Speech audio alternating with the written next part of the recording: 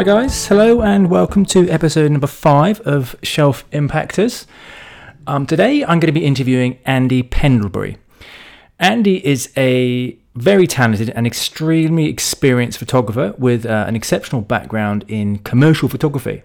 Much of his work is used in the marketing and packaging for food products. Andy's photography studio, is based in Nottingham in the UK. It's a large warehouse-style photography studio, which includes full kitchen facilities and food preparation areas, which he uses for most of his photography projects. Andy's impressive work and portfolio, his client base include brands such as Cadbury's, Kenco, Levi Roots, and Weight Watchers. Hello, Andy. Hi. Welcome to the podcast. So thank you for your time today. No problem. So would you be so kind and to tell the listeners a little bit more about you, Andy, how you got into photography, and how you became a professional photographer? Right, yes. Well, I'm from Nottingham originally. My father, I guess, introduced me to photography. He had a keen interest, and during my early teens, he built a small black and white darkroom. So he knew previously, but we learnt together how to take and print black and white photographs, which was great. And then from there, I did a bit at school. After A-levels, went straight to further education and ended up studying photography up in Newcastle, where I did an HND. So 4 years in training, and then looking for a job. Spent all that time trying to be creative and abstract and creating beautiful imagery, but then realising you have to make money. Yeah. So ended up sweeping the floors and picking up Polaroids back in those days, Okay. off the floor in the studio, which was a great experience. I got a job in a catalogue style studio in Nottingham. I was second assistant to 3 photographers, so it was back when there was money in the business. It was wonderful. I mean, it was wonderful in the fact learning that money could be made out of your craft, out of your passion. Yeah. Obviously, you have to not necessarily photograph everything you want to photograph, but that's how a business is run. So I spent a year and a half in that studio environment. I moved across town to another photographer's who was looking for a junior photographer. He was himself as a photographer, and he was essentially looking to get out of the business. So I came on as a junior photographer, and after a couple of years, I took over the photography. What sort of photography were you working on at the time? What sort of things were you shooting? Again, much like at the start, it was very much catalogue style photography. So we would get, let's say, a 2-month booking to do a load of curtains and a load of bedroom sets and lots of lace hangings and sort of things like that. So fairly repetitive work, but work and interested. It was a case of using light and making things stand out and making something proud, which was great. Learning the ropes. Yeah, absolutely. Yeah, of course. Yes. And then also getting paid at the end of the day was a great realisation. Yeah. It was a great out from it. And where did you go after that? So then at the second studio in Nottingham, as I said, the photographer really was looking for a way out of the industry. He wanted to go on to do for something else. So I built up a relationship with the clients he had, and therefore clients that we grew together. We became a partnership and did little forays in London, and I did some work with a few agencies in London, and then took over the whole business. Fantastic. And so stayed in the studio that we were sharing then, and that is now 19 years ago. So, wow. A few things have happened since. Yeah, of course. So fast forwarding to today, here we are in your fantastic studio setup. Now, what I want to talk about a little bit here, and you've touched on it, or we've touched on it a little bit there, is there's lots of different photography specialisms, areas in which certain photographers specialise in. So you have the wedding photographers, and you might have the landscape photographers. Now, I've only ever worked with you in the sort of food specialism area. Can you talk to me a bit more about that? Is that the only area you work in, or any other areas? What are your favourite areas to be working in as far as photography goes? Well, food is certainly my passion. Food is my aim to try and get every food client and come down and enjoy the job down here. Yeah. But that's not really viable. You know, as a commercial business, you do still have to open the door to anyone and that sort of thing. I understand. Do pride myself on not turning anyone away. But realistically, my passion is still life. I'm not a quick fashion photographer. I'm not a wedding photographer. I prefer focusing on something, having a plan, lighting it, creating something 3D that ends up being 2D. Yeah, no, I understand. So really bringing something to life. And if you have a client who comes in with something that can generally be quite mundane, and they leave the studio with something that's salivating, you've won. I understand. And how often do you get involved in food photography then? Do you find that's your main type of project you get to be working on, or is it a genuine mix of both? I've sort of 2/3 is food, but ever increasing, fortunately. Yeah, which is great. Is that, I mean, from my perspective, obviously, a lot of the food photography I use goes onto the packaging side of things. Do you find your food photography gets used on other elements, such as websites and editorials and those sorts of things? Yes, certainly. Yeah. Probably my start in food photography was through packaging. Yeah. But now, more increasingly, people want to, clients, are looking for more of a web presence and a social flood in one sense. They like to keep mailing something once a week or once a fortnight. So a lot of the times, so in one sense, there are two elements to my food photography. Yes, there's the strong clinical, achieving a goal packaging side, which has to be almost the hard sell, the succulent finish, and then there's the web and social marketing side, which is a lot more, in one sense, sort of rustic, more achievable, homely. It's a softer approach, and those can be more sort of fulfilling a recipe or giving recipe suggestions to a product we've previously sold. So it's actually just following on a story, which becomes really nice. It's a nice other route to take. Yeah. So and just being around this amazing studio here, it's obviously a large studio here. So in terms of lighting and for your studio shots, now understandably lighting is vital to getting the right shot here. How important is having access to a quality studio like this? Because I understand that some photographers will hire studio spaces, but you're lucky enough to have your own large studio space here with great access and everything else. And how importantly have you found that in the last few years? Well, it's a little hard because I've been very fortunate. I've always had a large studio. Yeah. So as I took over the business to start with, we were in a large studio, and so it's something I was always used to. I would find it really hard to renting space. Having an office at home and then having to hire a studio. I couldn't. No, I have not done it, so I think I would find that very hard. Simply having the studio here gives you, obviously, you've got place to spread everything out. There's kit everywhere. With the space, there's backgrounds everywhere. Yeah, of course. There's plates everywhere. There's I'm a bit of a hoarder for props and for backgrounds and bits of wood and bits of painted stuff. Yeah, some great stuff you've got here. Great surfaces.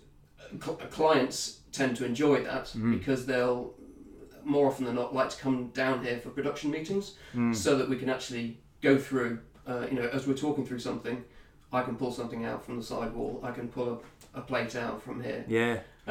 And my clients tend to love that. Well, funny enough, actually, just talking about that, and as far as when you're discussing things with clients, what I like to get involved in as a designer is the photography brief.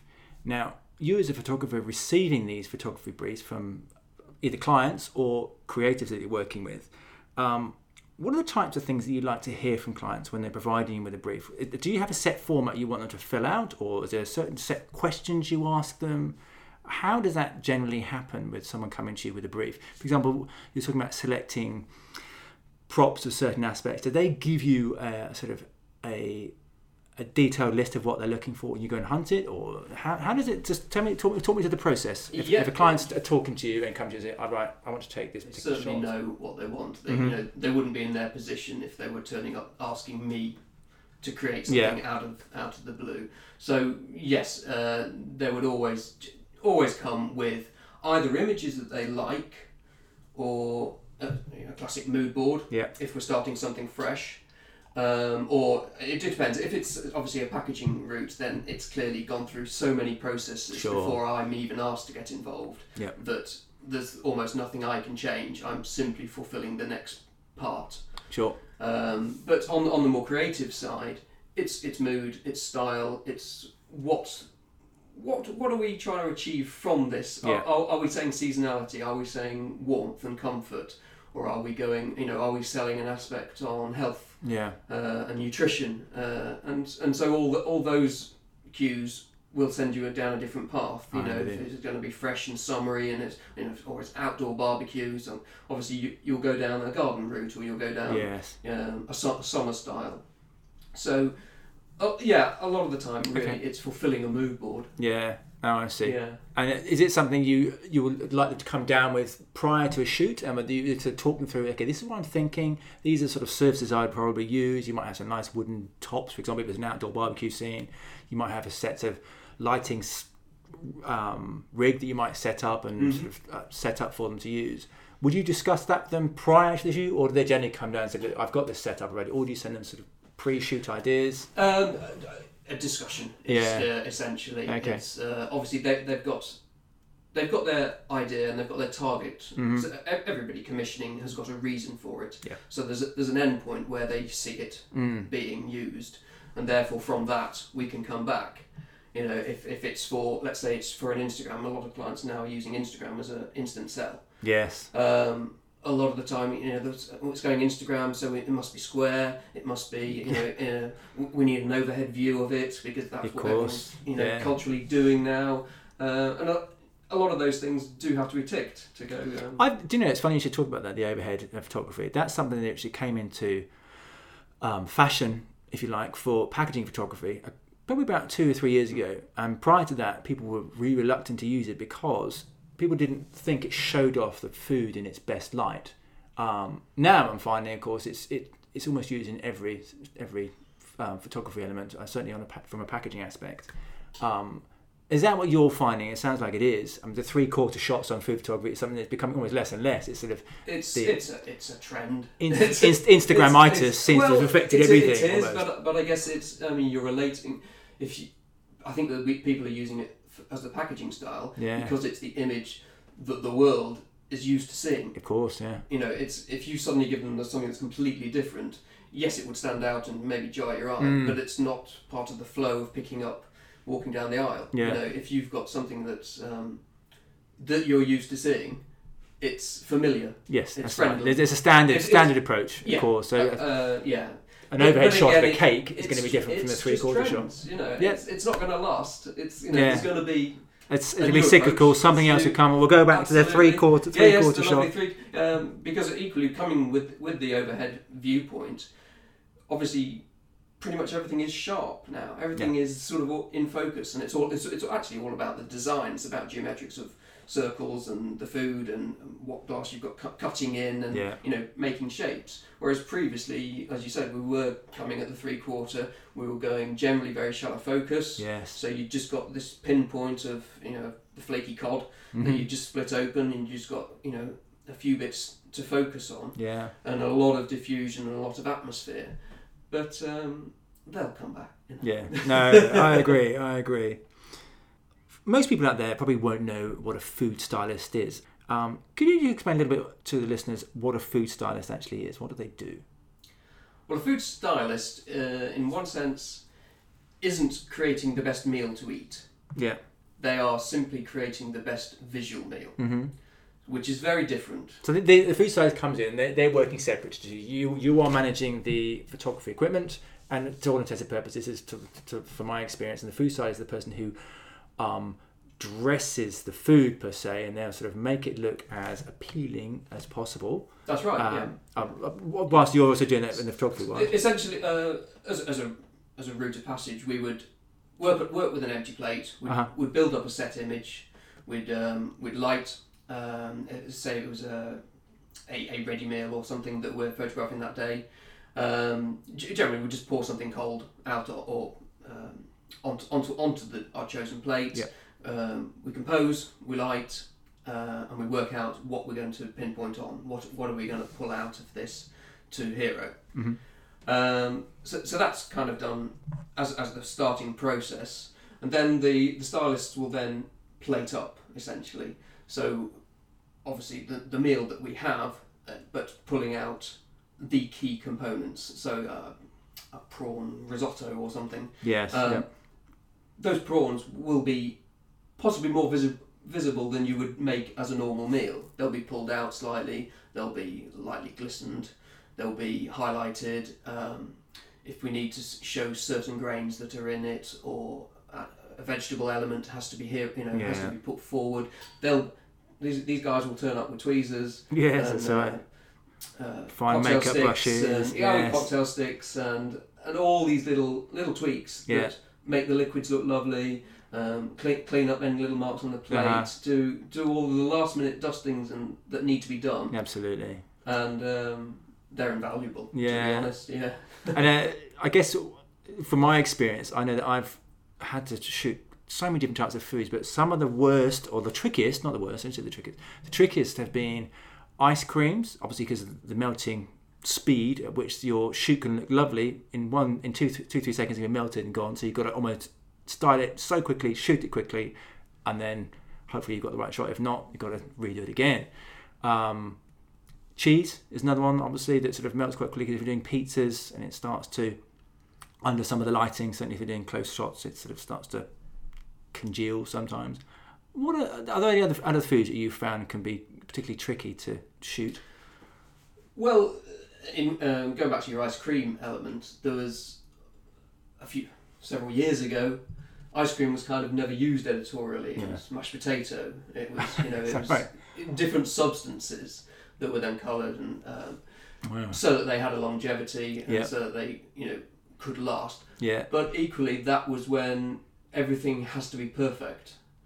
Certainly, the culture now is ooze. Absolutely, is real life. So I will only use real ice cream. I will only use the real element. Yes. But we have the guys who know the optimum time to get it out of the freezer. Yeah. They know how hot to get the scoop. Yeah. They know how to get that curl looking great. Yeah, and how long it's going to last. But it's also waiting for a drip, and it's waiting for a bit of a melting moment. Yes. Because that is more appetising. Yeah. Than a cold freezing ice cream that's got frost spray on it or something. Yes, as was the. I love that. Last. There were lots of. We used to do cereals. Cereals is another one. So the milk. There was a period where lots of having splashes of milk coming out of a cereal bowl was the sort of the thing to have, and of course you try and do as much of that you can in the photo shoot. I'm appreciating some of it has to be done in post production, but we'd use PVC glue. Yes, PVA glue. PVA glue. That's right. PVA glue as milk. I've used. Trying to mix up with some of that with hair conditioner as well, trying to get sort of a better consistency. Well, I tended to use fabric conditioner. Oh, is that right? Yeah. More, you've got the benefit of it doesn't actually soak into the cereal. Yes. Whereas milk, obviously, as soon goes straight into a cornflake. Absolutely. And starts to sog it. Yeah. You do get a longer lifetime with. I love it. What are there any other tricks that you used, that photographers would use? Historically, classic is a roast chicken. Will be essentially just painted with gravy browning, fairy liquid, and a bit of honey or something, just to give a coating. Because as soon as you cook a roast chicken, lovely and taut when you take it out of the oven, but as soon as it's out, it starts to shrink and shrivel, and so you've got no life.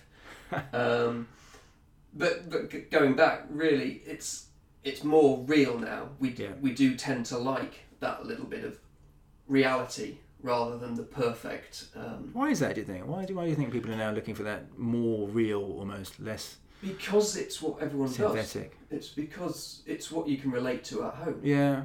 You don't have a perfectly plump chicken. Yeah. No, you're right. Absolutely. At home, you can relate to what you cook. Do you think it's those Instagram shots again? Because people are taking photographs of their own shots on that they've cooked in their own kitchens, kind of thing. And there is an element to, okay, this is good. And even some of the cookery books of recent, I was thinking an example, Jamie Oliver's probably a good example of actually someone who does use those sort of more rustic shots. They're more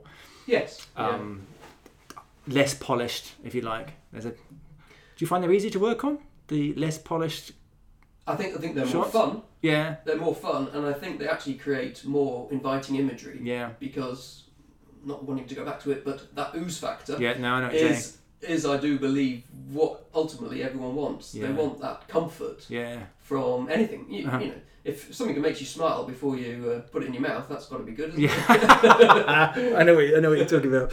Okay, retouching then, photography retouching, because I know that with this sort of, let's say, more real photography we're trying to achieve in some of our shoots, is something like photo retouching, is that something you, as a photographer, frown upon? So you want to try and get the perfect shot without retouching it? What's your sort of approach nowadays? Do you sort of appreciate there's going to be an element of post-production in this shoot, or you want to try and get it as complete as possible? Retouching is inevitable. Yeah. Because we have the ability to do it. Mm-hmm. I am of an age where we didn't have retouching. Yeah. So my ethic is to always get it as close to perfect as possible. Yes. But we have the ability to make it how we desire, shall we say. So it will always happen. Yeah. I mean, I don't personally retouch, per se, but I will enhance what I'm shooting if something needs to be slightly redder on the tomato, or a little browning on the sausage needs increasing or something. Then that's something, yes, I will simply do. But it helps. Yeah. Clearly, it is a necessity now, I think. No, I agree. Because you do need to fulfill. It's also, if you're doing a range of things, you actually need to make sure there's a consistency between the images. So if that's something that's gone slightly off, or it can be tweaked back to correct. Equally, with speed of production these days, quite often if I'm doing a food shot that's selling a carton, selling a bottle of something, and then we've got a plated meal that represents. Quite often, the bottle that we're trying to sell hasn't got the right label. It's not up to date yet. By the time these images come out, the bottle design is changing. So I can quite often be shooting with dummies, and you have to be careful of. So we can do the shot set up with let's say the old bottle in shot. It can have its shadows and etc. How it will sit within the image. Yeah.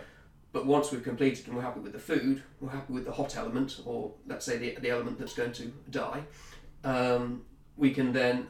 Well, I do then clear the set, but reshoot maybe a dummy bottle in that place, or make sure we've got the shadows onto a plain, a grey bottle or something, so that there's something to retouch into. I mean, that's certainly becoming more common. I guess that's same for range extensions. If you've got, or flavour variations, if you've got different flavours of that bottle, and they want to use the same background, it's just chopping and changing it out. So yes, no, that would make sense. Yeah. Okay. Clients attending a photo shoot. Now, I've experienced this a lot where I've had to attend a shoot and clients will come along with me to a photo shoot and just want to, more often than not, just experience the whole sort of photography environment and see what's involved.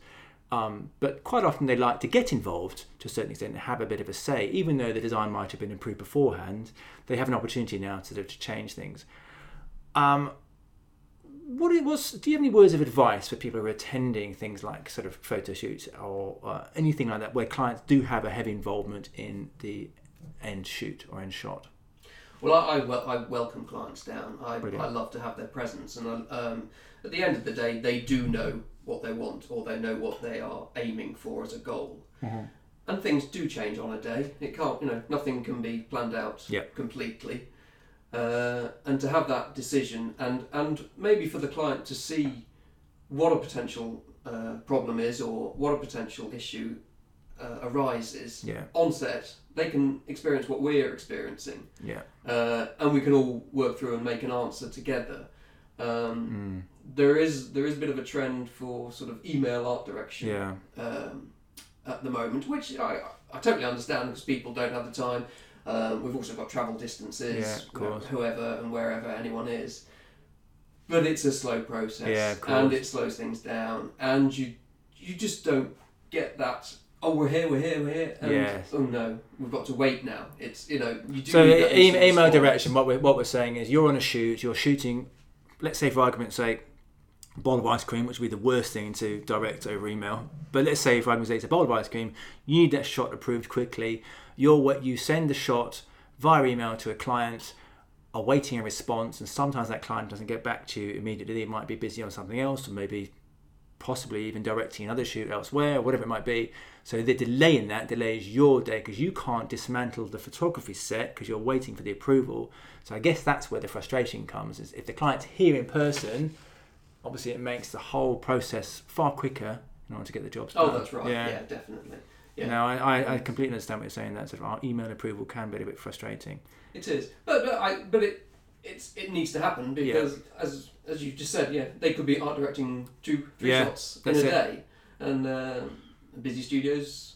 That's what you're. No, absolutely no. I can see that, but I think I agree with you. When you have a client here in person, and even the designer attending the shoot with the client, it's lovely for them to see it and experience it, and they almost sort of appreciate, okay, I can see the struggles you have sometimes when it's out of your control. If it is something where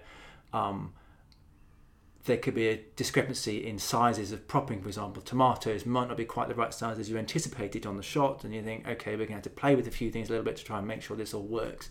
Or something might not be in season if you're shooting various different fruits or vegetables, and one of those vegetables isn't available for you. So you've got to think of an alternative, and you need to get approval for that quickly before you can get the shot done. Of course, if the client's here, it speeds the whole process up. So no, I am completely with you on that. Certainly on a recipe shoot, if we're doing something, it's the finished result can be 3 different people's ideas. Yeah. There isn't necessarily a correct answer, and one client may like something looking this way, and another so it can be difficult. We can have a chef here, a stylist, an art director, and we've fulfilled what we believe this wonderful casserole dish looks like, etc. And someone come back and says, "Oh well, I thought there were going to be more peppers in it," or I thought, it sounds flippant, but no, it happens all the time. If they've got it in their mind, or someone just has a different idea of what this shot is going to look like, it can then scupper, and then you start rebuilding and stuff.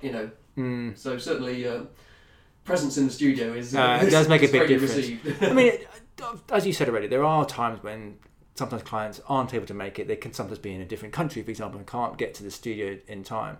What do you think are the ways in which we can minimise those sorts of problems? Is it a case of trying to get shots approved prior to like a pre-shoot photography sort of day, or an experience where they're receiving files and we know what we're going to receive roughly at the end of the day, and there should be minimal amount of questions asked on the shoot of the day because we know what's going to be shot? So what I tend to do is I will roughly know how long is it going to take to build up a shot, or, so I will actually at the start of the day I'll give my clients time slots that you should expect something around 11:30ish. Let's be there. Sometimes I give them a quick call or text beforehand, just say in 20 minutes can you be ready for a view? Yeah, brilliant. And, no, that's a good way of working. It works, but it's better. Yeah. No, I see what you're saying. People are here. So, just rounding up then, Andy, I think my last question is going to be any advice you've got for clients looking to select a food photographer? What are the sort of key questions they should be asking? I mean, for me, let's say ooze again. Yeah. If we can create an ooze, and if you can see a photographer that understands light. Yeah. Because there has to be a direction, there has to be texture, there has to be soft and hard, lights playing. There just has to be an atmosphere, I believe. So if anyone phones me out of the blue, hopefully they have heard of me before. Yeah, no, of course. But when a new client's approaching me, I will always direct them to my website. Yeah. They can see. I often do it when we're on the phone together. So we can discuss, and I can direct them to this, and I'll ask a shot question with this one, or I can actually just show. I think you just need to have some proof to show people what you can do, because with a final shot, it tends to be very quick. Yeah. With a food shoot, 2/3 of the day is prep. And then a third of it is actually capturing. You're right. It's really, the actual taking of the photograph is the quickest bit. Yeah. So it's experience, really, isn't it? It's a case of, for my mind, if someone were to come to me and say, "Look, I'm looking for a food photographer. What should I be looking for?" I think, as you've touched on, it is experience. That do they have experience in certainly working in the similar sort of food areas that you're looking to shoot, and also rapport. I've worked with you plenty of times, Andy, and I know that that's extremely important. The client has to be able to get on with you, because during that day there's going to be toing and froing communication, and you need to know that they're talking your language, they understand what you're looking for. So experience, rapport, and I think the other thing worth mentioning is the location. So certainly with food, having a food preparation area I think is vital. I've worked on shoots before there isn't that, and food stylists have had to bring their own little sort of camping stoves and their own little setup. So I think that's important. So the fact you have that, for example, here, I think is a huge benefit. Well, I do believe having your own studio is a massive bonus. Yeah. Obviously, yes, we have got all the kitchen area, and there's loads of space for big access. I have chefs that turn up with, you wouldn't believe how many crates of things that they bring with them. Yeah. But they love to spread themselves out, and if we've got this, we do have that space for them to spread out, and it makes them comfortable in their working areas. And also having the large studio means we can have 2 or 3 setups at a time as well. So an art director could be planning something else whilst we're discussing something. We can actually get 2 different things, shoots happening at a time. Yeah. We've had film crews doing slow-mos of the shots that I've already shot. Brilliant. And then they'll come along and do as I move on to the next set. So a lot of that space is key, great isn't to it? play with. Yeah. Fantastic. Well, Andy, listen, thank you very much for your time today. I really, really appreciate it. How can people best get in touch with you if they were looking to get hold of yourself? Well, I guess the first place is my website. Yeah, fantastic. Or Instagram. I tend to post quite heavily on Instagram. Super. They'll be the best ports. Okay. Once again, thank you very much. I'm going to put your contact details, i.e. your website, Instagram, any other social medias into the show notes, so people will be able to get those once they log into iTunes. Thank you very much, Andy. Thank you. We'll speak soon.